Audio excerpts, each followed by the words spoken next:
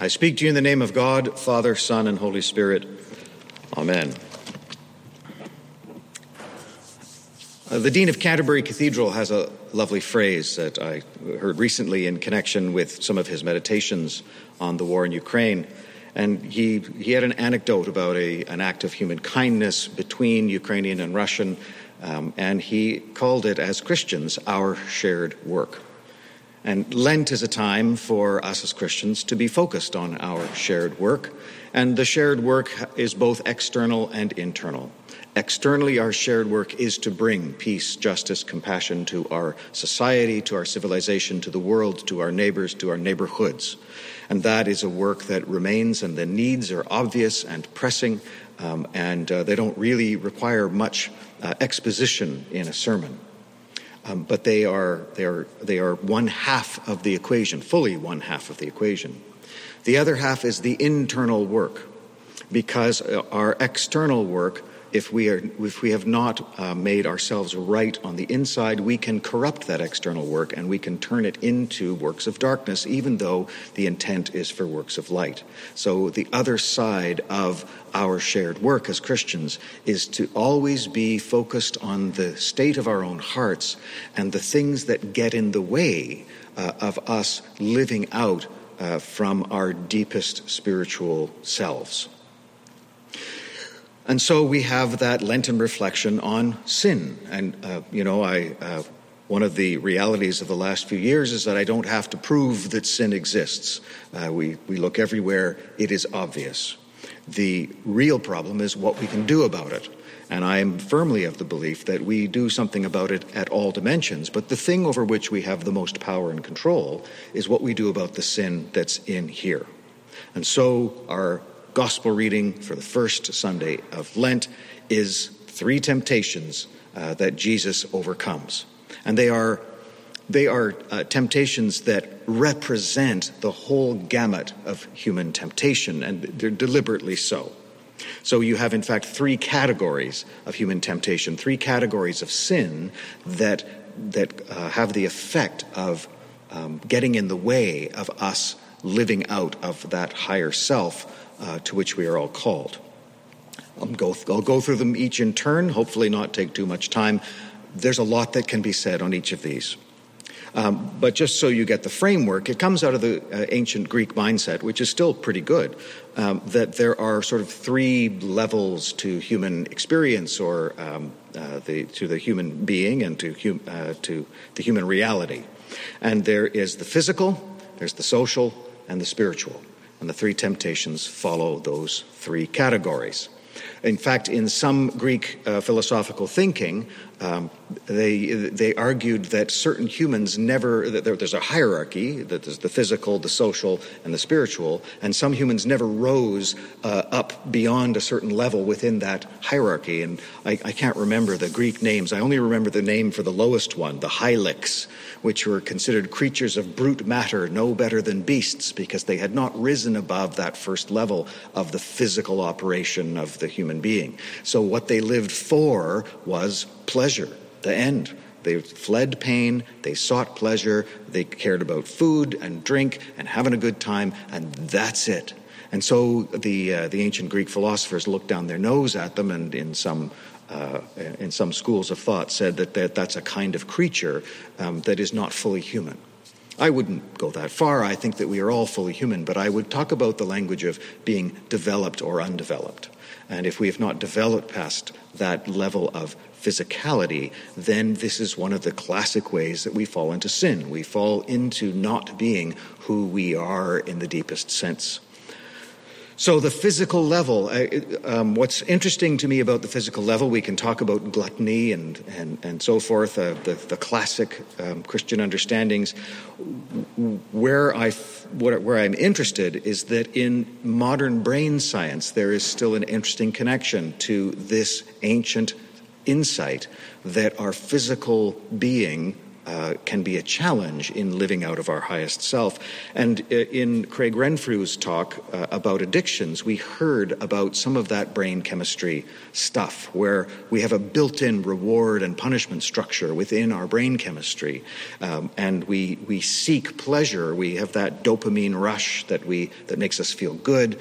And the challenge and the danger of addictive substances is that they're a shortcut to getting that dopamine rush. So if I just have a shot of whiskey, then I feel good. The brain chemistry is rolling. I feel happy. But because it's a shortcut, the normal ways to feel good in life are actually much harder to achieve. So I just go to the bottle more and more and more. And my brain, in fact, becomes less able to produce that chemical naturally than artificially. And so we fall into addiction. And we all know about the sinfulness of a life that is governed by addiction. And I submit to you that is a sort of an extreme example of something that is a more universal principle in human beings. We are all at some level prone to addiction, whatever that addiction might be.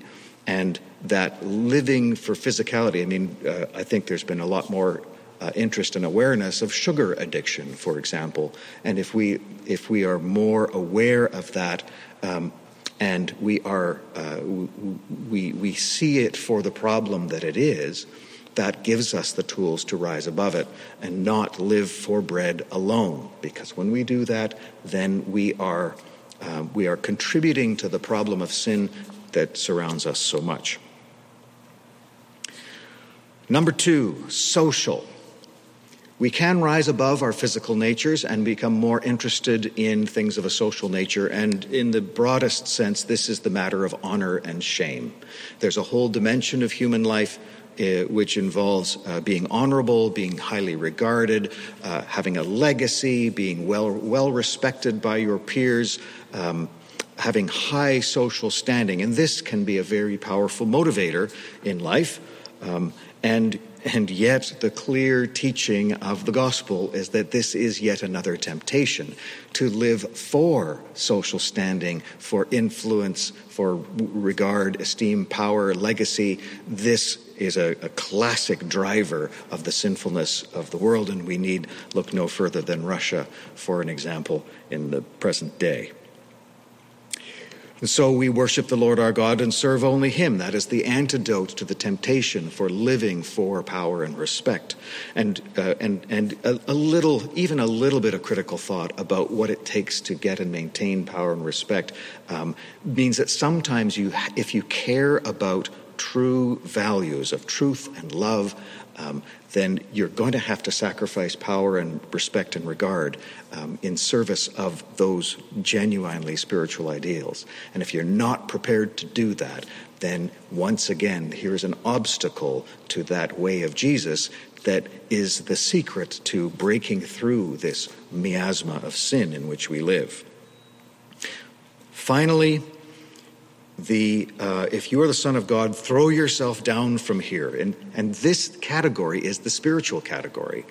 And this is the one that is, for me, the greatest and the worst of the temptations.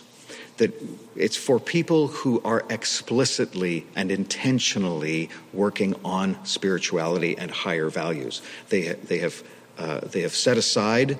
They don't live for the flesh. They don't live for the respect of others. They live for what they understand to be spiritual values. And that could be in any religion or denomination. This is a universal human phenomenon. I'm mostly aware of how it works in the Christian context.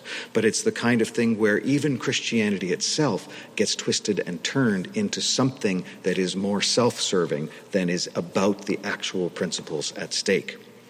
And the examples from within Christianity are legion. In a very trivial sense, there's a way of using Christian language that serves not the purposes of God, but in fact, human social purposes. There's a certain temptation in every church culture to use the jargon of that culture as a way of establishing membership and deciding who's in and who's out. So if you show up in the morning at the workplace and you say, God bless you, and everybody says, God bless you back, what you're really doing is you're participating in an in-group ritual. And the point is to say, are you in? Yes, you're in. You're one of us. And so we end up serving that social purpose. And when it doesn't serve that social purpose, then we either abandon it or we fall into sin in other ways. We fight it. We fight the others. We leave in a huff, or whatever it is that we do. But it's the taking of the spiritual, the sacred thing itself, and twisting it, which is the worst, classically, of all the sins. It's the profanation of the sacred. It's like the indignation that most of Canada felt when Terry Fox was co-opted into the convoy occupation of Ottawa. Terry Fox is an icon of something that's great about Canada. Don't use him for your lower purposes. And the same, I feel exactly the same way about much of what gets done in the name of Christianity. When Christianity is used as a club to oppress people, or to create and maintain social hierarchies, and to revile and exclude others, this is taking things that I believe are sacred and using them in profane ways. It is one of the temptations to which the spiritual are prone. And it's not like there are a bunch of bad people who do this and we, at All Saints or Anglicans or however we define ourselves, are immune to it. My point is that these things lie close to hand for all of us. And in fact, I, unlike the Greeks, don't really see a hierarchy. I don't see that my spiritual journey has been a clear step-by-step programmatic progression from point A to point B. I see myself in the soup with all of these temptations at all times. There are times when I do live for my belly. As a middle-aged person, I've discovered the joys of fine wine. Yeah, it's a temptation. It absolutely is. I am no less prone than anyone else to wanting to feel like I am honored in my community and not disgraced. And there are things that I do and do not do out of fear of disgrace and of desiring of honor. And finally, the things that I call sacred and believe to be sacred, there are places in me that find them convenient and actually serve lower purposes than what they were designed to do. And so for Lent, I want to shine that spotlight on these three temptations that are always available to each of us. And if we want to make the world a better place, if we want to follow Jesus to that new humanity that he promises when we die to ourselves and rise to new life, we have to start on the inside and look at how each of us, unlike Jesus, did not reject those temptations and continue to fail to reject those temptations. My final point, having sort of taken you through that little taxonomy and arguing, yes, we are all sinners, we all fall prey to temptation. My final point is that I don't see God as an entity to be feared. The point of working on our sin is not so that we won't be condemned at the end of time. My image of God is not of a judge who is looking for an excuse to throw us in the burning pit.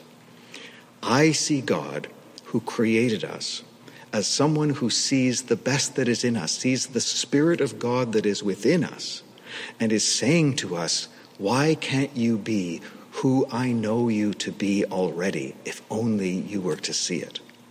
And so one of the questions for me in Lent, and the final question, is why do I not see myself as God sees me? And if I can have that vision, that allows me to enter this work from a state of grace and blessedness and, in fact, love, of being loved and loving, and at the same time working on all those ways where the imperfections remain and must be confronted and eliminated in an ongoing process of moving forward and backsliding. And it is all that we do as human beings in all of its glory and tragedy.